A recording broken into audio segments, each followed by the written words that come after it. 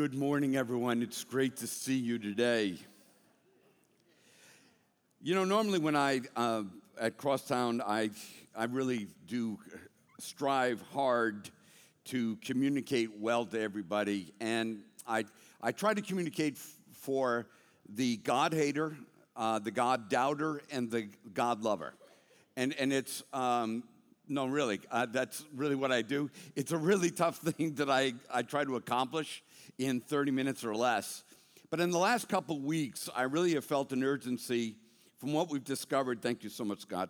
What we've discovered from COVID and race issues in America and how people are treating each other over this political atmosphere that we're in. And the amount of fall off that we have seen from people not only attending church, but actually following after God. I really have felt an urgency to speak directly to the people of God. And I've never really have felt that before. I love science and rationality, and I love reason and working on cosmology and trying to defend our faith with good scientific information and good philosophy and all. But it's kind of like the Lord has said to me, you won't need to do any of that anymore. And it's like, why? Why wouldn't I need to provide a good argument? It's because society is going to provide its own argument that's going to thrust people into the question of the existence of God and reality in their lives. They're not going to have to be talked into it. They're going to be slid into it over the next 6 months. So as I began to listen to what God was saying to my own personal life and shifting me, it made me look at how we're building. And you know, we've been talking about building and being the priesthood of God and being framed together by God to be something that is alive in the world, and that's what God is doing. But I think we also need to be aware that the builder will always face constant force against the build. I'm in the middle of a build on my GX 470, 2007. It's out there. It's a vehicle that I've converted. It's got a little bit of lift to it. It's got big tires. It's ready to go through the mud. But you know, the moment you start taking that thing through the mud, then the upper control arms begin to break, and you find out that you got to drop your transmission a little bit, and there's all this wear and tear that happens to a good build, whether you have a Jeep or whether you have a vehicle like that. Whenever we begin to build anything, there's words like oxidation, rot, rust, fractures, chemical breakdowns, fatigue. Simon was rebuilding my back deck, and we're putting the boards in place, and I look at this amazing work that he's done, and I'm just standing there with a cup of coffee feeling like, wow, look at this amazing deck, knowing that immediately that there's a force at work on that deck that is going to begin to tear it apart. Knowing that the kind of metallic substance that was used for the screw against the brace is causing an electrical reaction that is going to begin to break down the very bracket that holds the railing on. You say, wow, that's a really depressing way to look at a deck that you just paid to have it. No, it's part of it. We need to realize that there's fatigue in the things that we build. You can build and buy exactly what you want, and immediately the clock is going against it. I have a rule. If you have a boat and it's almost 5 years old, you need to get rid of it. After 5 years, that foot in that little motor, that boat begins to develop problems at an exponential rate. I'm sorry, there are boat repair people that can fix that for you. I just realized we have some great people here that do that. But at 5 years, all of a sudden, all kinds of things begin to happen. Have you ever noticed when you go to Best Buy to get a TV, and I'm a TV addict. I have never cheated on my wife. I'm faithful to my God as best as I can, but I will cheat on a large screen TV in a skinny minute. I mean, the next biggest, greatest thing that comes out, I'm at the store and I'm buying it. Nothing like an OLED TV. You out there? Folks, you know what I'm talking about? You OLED people, you know what I'm saying? So I love it. The salesperson, you go up to them, you talk to them, and he talks you into this high-end TV. And he's boasting about the quality and its capacities and its reputation and its performance and its quality of build. And no sooner than you agree, all right, I'll take that LG, put it in the cart, and it's like, okay, we'll meet you up front. And while we walk you to the front, can I talk to you about an extended warranty? And I used to always think that this was a gimmick. I mean, and it probably is some level of gimmick. involved, but you just talked me out of this TV into this TV because of reliability. Now that I jumped on reliability, as I'm walking there, you're trying to sell me a $400 warranty because, not everything can be built real well, and, this TV is going to break down. And really what the theme is that even the best built things in life need to be sold some sort of warranty because everybody knows they're eventually going to break down. And extended warranties, because we know there's something existing in the world, some sort of force, extended warranties exist because we know something's going to act on our stuff. Whether it's a house warranty, whether it's a car warranty, whether it's a TV warranty, why do we buy into it? Is it just gimmick? No, I don't think it is. I think it's because we all know, whether we use this word or not, we know that there's a force in the universe that's pressing against the good build of anybody's life or anybody's product, and it's called entropy. It may not be a word that you hear a lot in Bible Belt messages, but it is a real word. And as I get older and find myself in a place more often, I've kind of observed two forces that are at work against me, against you, against America, against life, against nature itself. And take away the maybe lower influences of devilishness or angels or goodness or even the power of sin in a person's life. You may not have called these forces by these names, but they are entropy and divine intentionality. That's what they are. They are entropy and divine intentionality. And these forces are working against our lives. We seem to be having a little bit of a computer problem, but don't worry. That's part of the plan. See, what's happening to our computer? It's a Mac, but Macs don't have problems. No, Macs have entropy just like everything else. Entropy and divine intentionality are the two biggest forces that will ever approach your life. So what's entropy? It's this. It is the loss of order or predictability. It is the gradual decline into disorder. And this isn't just a word that I came up with as a philosopher. This is a science word. This is the second law of thermodynamics. It is it is so real, we call it a law of nature. It's what happens to your washing machine. It's what happened to your dishwasher. When you bought that thing and it was, washing machines, have you guys watched what they do now these days? It used to be this you think that would go on inside a Kenmore. Now they're kind of like, seriously, I'm just looking like, oh my goodness, what is this thing doing? I feel like I need to buy a martini for crying out loud. There's all kinds of things going on inside that washing machine. But you know what? Pretty soon you begin to hear noises. Pretty soon you begin to, there's rubs. Pretty soon there's breaking belts. There's bearings that are going bad. And entropy begins to play against your dishwasher that the warranty just expired on it. It happens in nature. We all know Niagara Falls, absolutely beautiful. Absolutely grand and glorious. But do you know that it didn't always look like that? Here's an image of what it looked like over the years. See, entropy has had its effect. We could use the word erosion, but it's still part of the concept of entropy, is that over the years, back in 1678, it was in a different location. But because of time, as water has flowed over it, as it's constantly moved over the edge of the Niagara Falls, it's begun to recede more and more and more and more. The fate of a sun-sized star turns to things what we call black dwarfs. The fate of a massive star becomes something that we call a supernova, or maybe even a black hole. It happens to societies.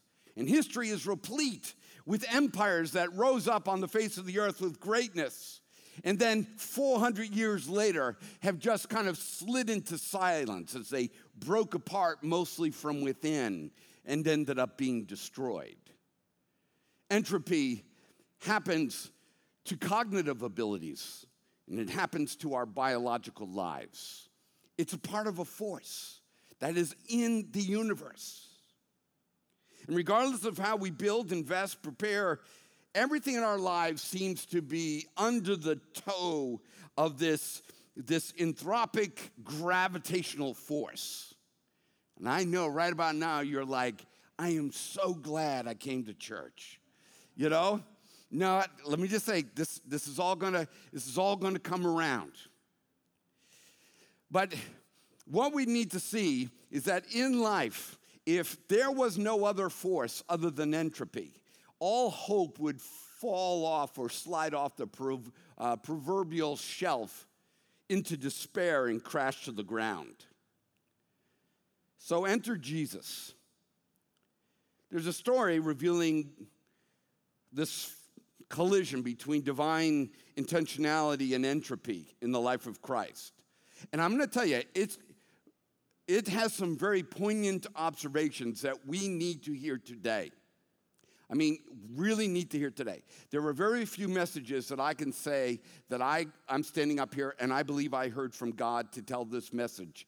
But I also believe that I have heard from God to tell this message, and it's not just for this crowd, but it's what's happening now, and it's for what you should expect.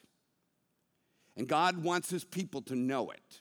In the book of Revelations, he wrote 7 letters to the churches at the time because out of his kindness and his love, he wanted them to know, hey, you know, I want to let you know how you're doing. You know, I want to let you know about the entropy that's going on in the world around you and how to best prepare yourself for it. So we have a story of Jesus. And when you begin to think of it with that type of sobriety, you'll understand why certain things happen in this story. Now, Jesus loved Martha and her sister and Lazarus. So when he heard that Lazarus was ill, he stayed 2 days longer in the place where he was. John chapter 11. Okay, weirdo, that sounds like opposites to me. I mean, look at it. Now, Jesus loved Martha and her sister and Lazarus. So when she found out that he was sick, he stayed 2 more days before going to them. I love you, but I'm going to let you die. It really doesn't sound very godlike, does it? I mean, can you imagine if you called the EMS and your spouse just had a heart attack and they said, okay, we're on our way, ma'am. And they went on a fishing trip and waited till they caught a certain amount of fish and they said, okay, I think we're going to go ahead and respond to that emergency call. And by the way, when I get there, I want to tell you something. I love you so much. I love you so much that I waited 2 more days before I arrived into this situation. Then after this, he said to his disciples, let us go to Judea again. Then Jesus told them plainly, Lazarus has died, and for your sake I am glad that I was not there, so that you may believe.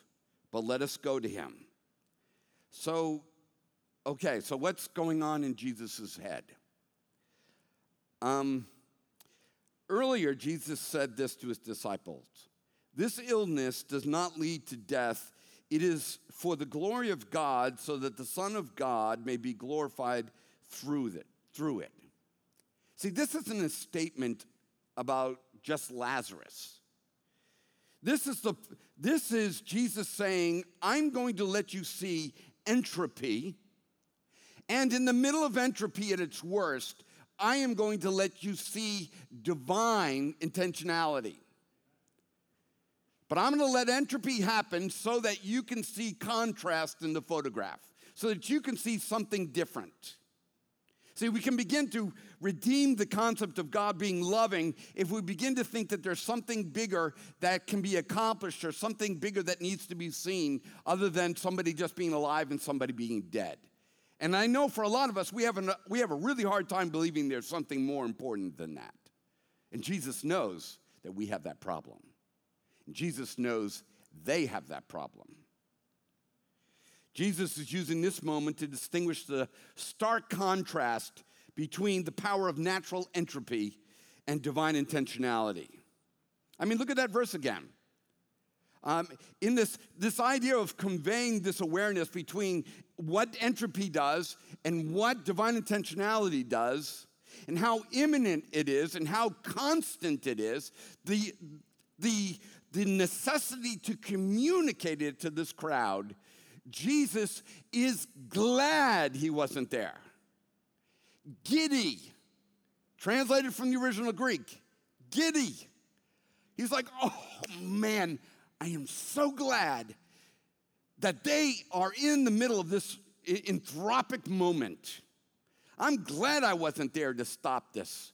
I'm glad I wasn't there so that you would miss this situation. And Martha said to Jesus, Lord, if you had been here, my brother would not have died.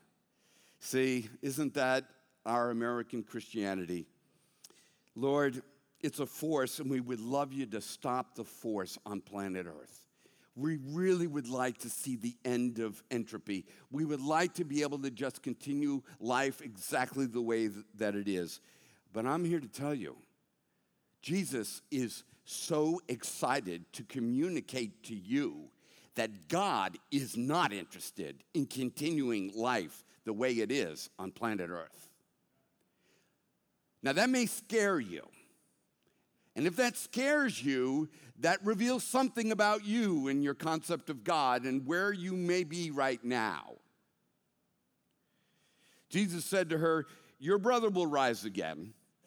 And Martha said to him, I know that he will rise again in the resurrection on the last day. And Jesus said to her, I am the resurrection and the life.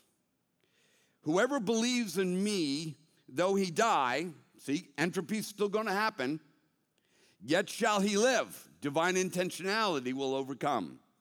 And everyone who lives and believes in me shall never die. Do you believe this, Martha? I kind of rewrote my own version of that verse, so don't go home and do a Bible study on my version, but I wrote it this way. Do you, Martha? I mean, do you really believe that I am the resurrection? Do you really believe in the power of divine intentionality? Do you really believe that I have the ability to overcome even entropy in the universe? Do you really believe? Because it sounds like, to me, your version of believing is a form of avoiding. Let me just say, if you believe in resurrection, then you must believe in death. But you know what? We live in America. We want to believe in a resurrection, and we don't want to believe in death. We want to believe in a God that helps us avoid everything that could go wrong. You know, that there's no way God's going to let America collapse. There's no way. We're a Christian nation. There's no way God's going to break up what we've got going here in America. All this technology and medicine and space travel. It's like, no, there's no way that's ever going to get broken up. And God is giddy. Wow. God is giddy. Jesus declares the second force that moves within the world, and it's called divine intentionality. Resurrection is the power of God to overcome entropy. And resurrection is not only the overpowering of it, but the eternal removal of it. And then Jesus, deeply moved, again, came to the tomb. It was a cave, and a stone lay against it. And Jesus said, "Take away the stone." And Martha, the sister of the dead man, said to him, "Lord, by this time you know there will be an odor, for he has been dead for 4 days." I love what the King James Version says. "Lord, you know that he surely stinketh." Why would we be told about the odor? It's because entropy has a fragrance that affects all of our lives. You can smell it when something's going bad. You can smell entropy. Like fish. You can smell when fish is going bad, when beef is going bad. You can smell it when a marriage is going bad. I mean, you can smell it when a job is going bad or a situation is going bad. It has fragrance. Entropy has fragrance. And I really believe that's why the olfactory sense in the human body is the most data-intensive system, is because there's a lot of things that God wants us to smell. And right now, Jesus wants Mary and Martha to smell the entropy. You know, wake up and smell the coffee. Jesus is like, wake up and smell the entropy.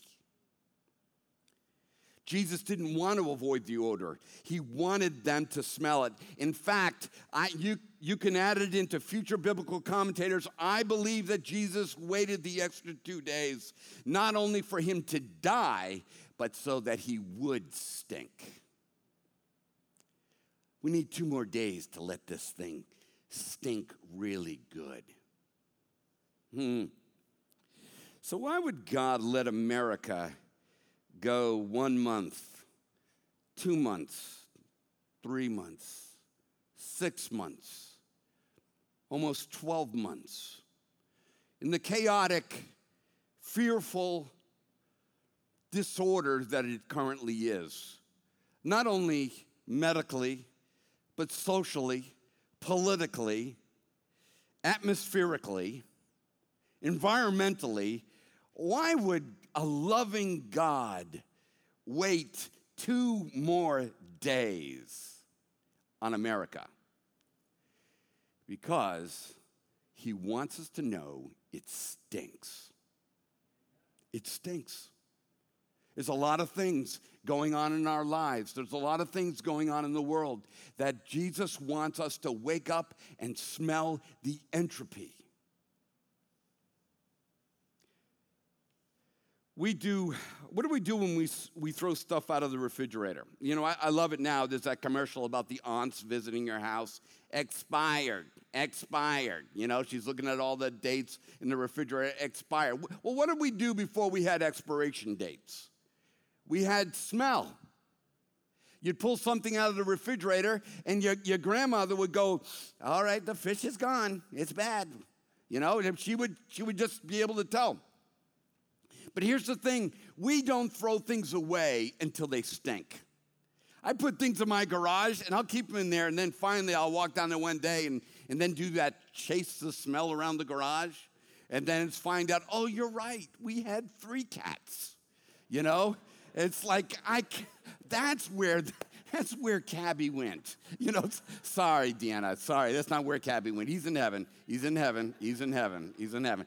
But you know, we don't respond until things stink. I mean, that's just the way that we do things. That's when we get there. See, in America, we need to smell it before we are willing to embrace something else. We really are. God's letting us smell what's been going on in America for years. The decline, the entropy, politically, socially, religiously.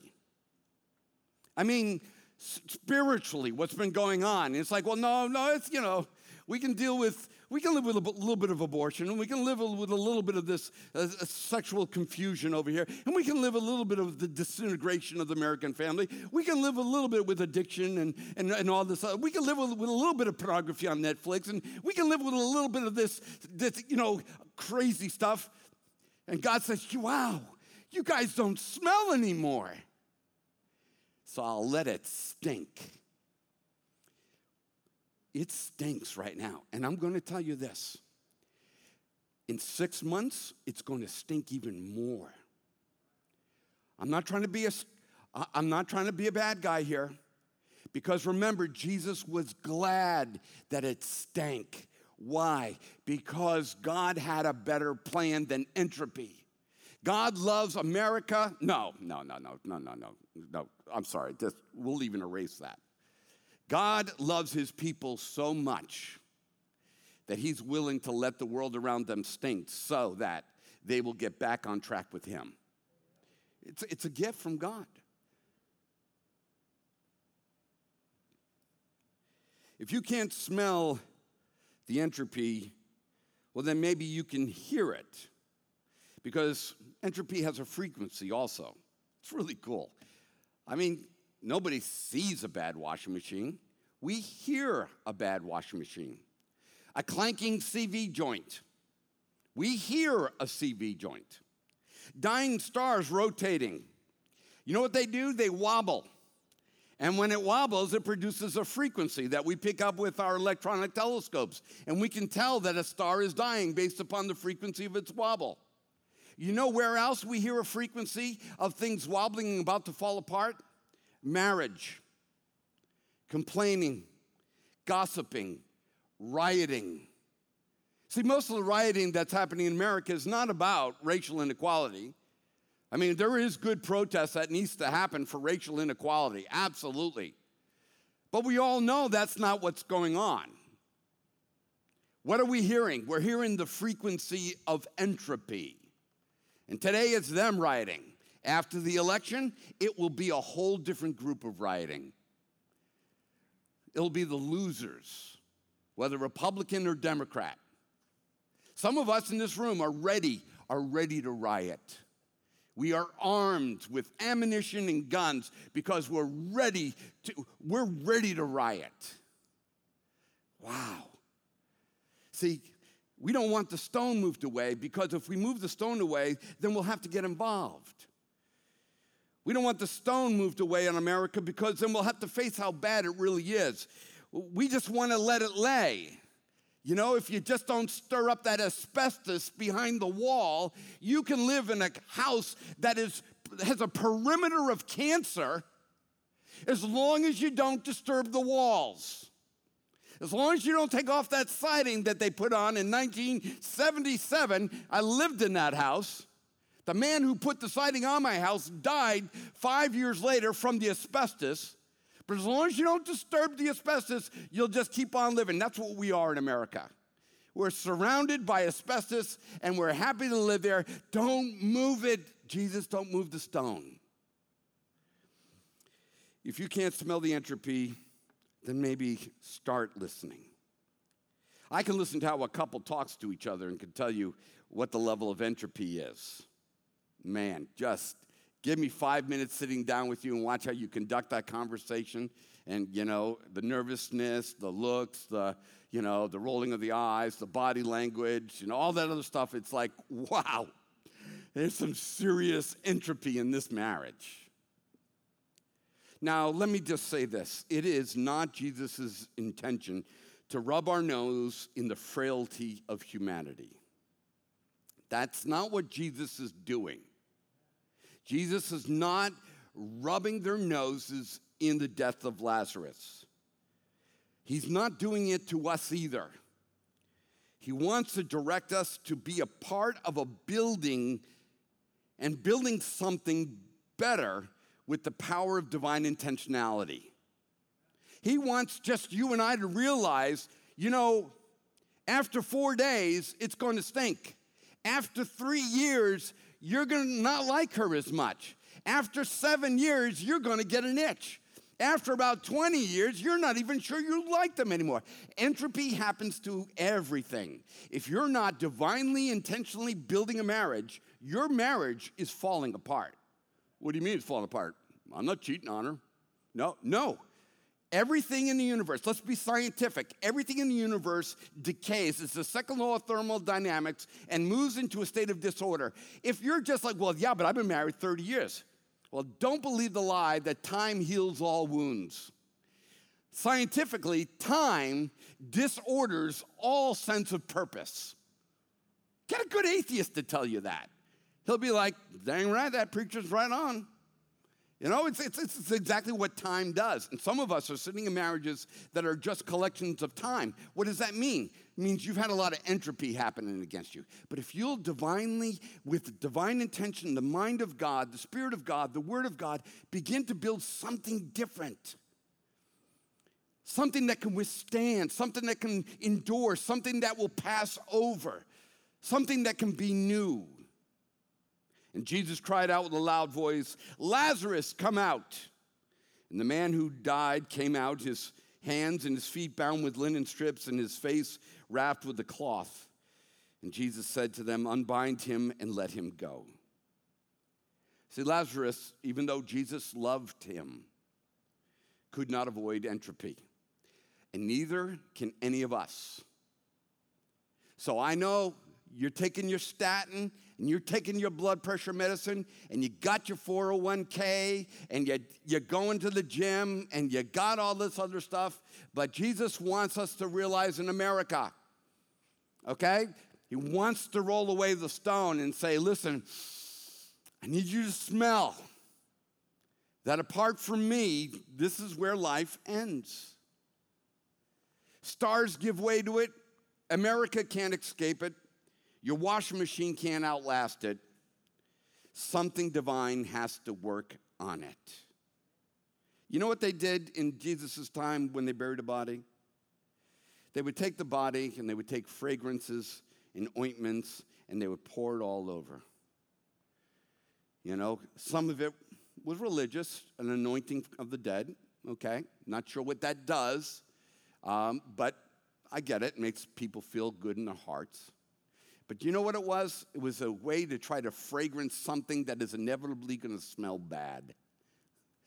And America is great about facelifting, augmenting, warrantying, giving a pill, whatever's necessary. And I'm here to tell you, in the next 6 months, there will be no augmentation that you can make other than God that will help you through the next 6 months of what you'll experience in America. It's like, are you calling for anarchy and the second coming of Christ? No, God hasn't told me any of that. I know. Anybody else thinking right about now in their lives?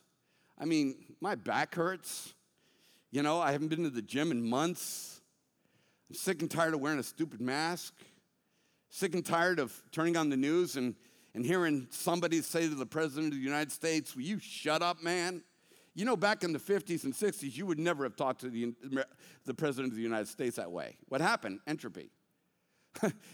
Back in the 50s and 60s, you wouldn't have been the kind of President of the United States that somebody would have to say, would you shut up, man? What's happening? Entropy. And it's getting worse, and it's getting worse, and it's getting worse. And without divine intentionality, it's just going to stink. But divine intentionality invites us to a new fragrance, a new kingdom, a new hope. Paul said, even though the outward man is decaying, inwardly I'm being renewed day by day. Divine intentionality is using God's thinking, actions, and empowerment to prepare for the restoration of our lives before the moment arrives. Say, well, Paul, what do I do? What do I do? Well, the preppers will tell you buy a bunch of can of beans and get yourself some more AR-15 stuff and all that other stuff. And it's like, are you going to be prepared? No, you're going to be in your bunker scared to death. Welcome to life. You'll be the only one that smells you stink, but you'll still stink. You know, I mean, God wants to give us the same power that rose Christ from the dead, that he will quicken our mortal bodies. I am here in front of you as a living example. I live in pain every single day of my life with a spinal injury that nobody can fix. And every day I grieve over the lack of sports. I grieve over my pain. Every day I'm tempted to reach for narcotics. Every day I wish I could get high to make the pain go away. Every day I face the disappointment why God has not healed me. But I will tell you, every day over the last 6 months, I have been renewed day by day in the inward man. I am more alive today than I have ever been in my life, though outwardly entropy is winning the day. Okay, it may win the day, but it will not win my life, because greater is he who is in me than he who is in the world. Folks, do we believe this Bible? I mean, or did we just use it to kind of get us our American thing? God is calling us back to divine intentionality. God calls us to invite his spirit and his word into situations with the fragrance of death. You got a marriage that's got a fragrance of death? You know if it does. You know if it stinks. Invite the Spirit of God into it. God wants to bring the sound, the frequency of hope, where only the frequency of despair is heard. God wants America to hear the frequency of hope, but it's not coming from the White House. I think we all know that. The Calvary is not coming, but Calvary has already been accomplished. And it's time for us to get back to putting our hope in God. So don't be afraid of the smell of entropy. God wants you to smell it. He doesn't want you to be afraid of it. He wants you to smell the stink. I mean, that's really his love. Is sometimes, sometimes you got to kick a kid out of the house. Or otherwise you're going to end up with a 50-year-old man who doesn't want to have a job playing Nintendo for the rest of his life. I hope I didn't describe anybody's home. But there's some times when you gotta make it stink. You gotta sour the milk. Don't be afraid of the smell of entropy. Rather, it's an invitation to join with God. The Apostle Paul begged God 3 times to take away the entropy of his life. He begged him, just God, please make me feel better. I don't know what was wrong with his body, what was wrong with his life, what was the anthropic principle, but he said, I entreated the Lord 3 times that he would take this away from me. And he says in 2 Corinthians 12:9, and the Lord said to me, Paul then and Paul now, my grace is sufficient for you. For my power is made perfect in the midst of entropy, weakness. So Paul thought about it for a second and he said, therefore, I will boast all the more gladly of my weakness, so that the power of Christ may rest upon me. So Paul was like, so wait a minute, you're saying if we figure out our weakness, if we smell the stink, that's the best way to move forward? Absolutely. So Paul says, then roll away the stone on my life. Let the stink come out. Because when I am weak, he is strong. Smell the weakness, hear the weakness, and then welcome God into your weakness of your marriage. Welcome God into the weakness of your finances. Welcome God into the weaknesses of your back injury. Welcome God into the weakness of our country. God wants us to smell it so that we'll want something better, something that does not expire.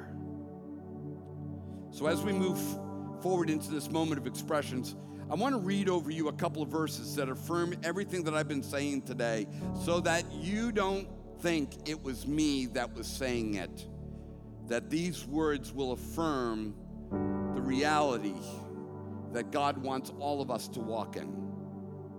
And allow the divine intentionality in the face of entropy to begin to have a fragrance. My marriage has a fragrance, and it's good.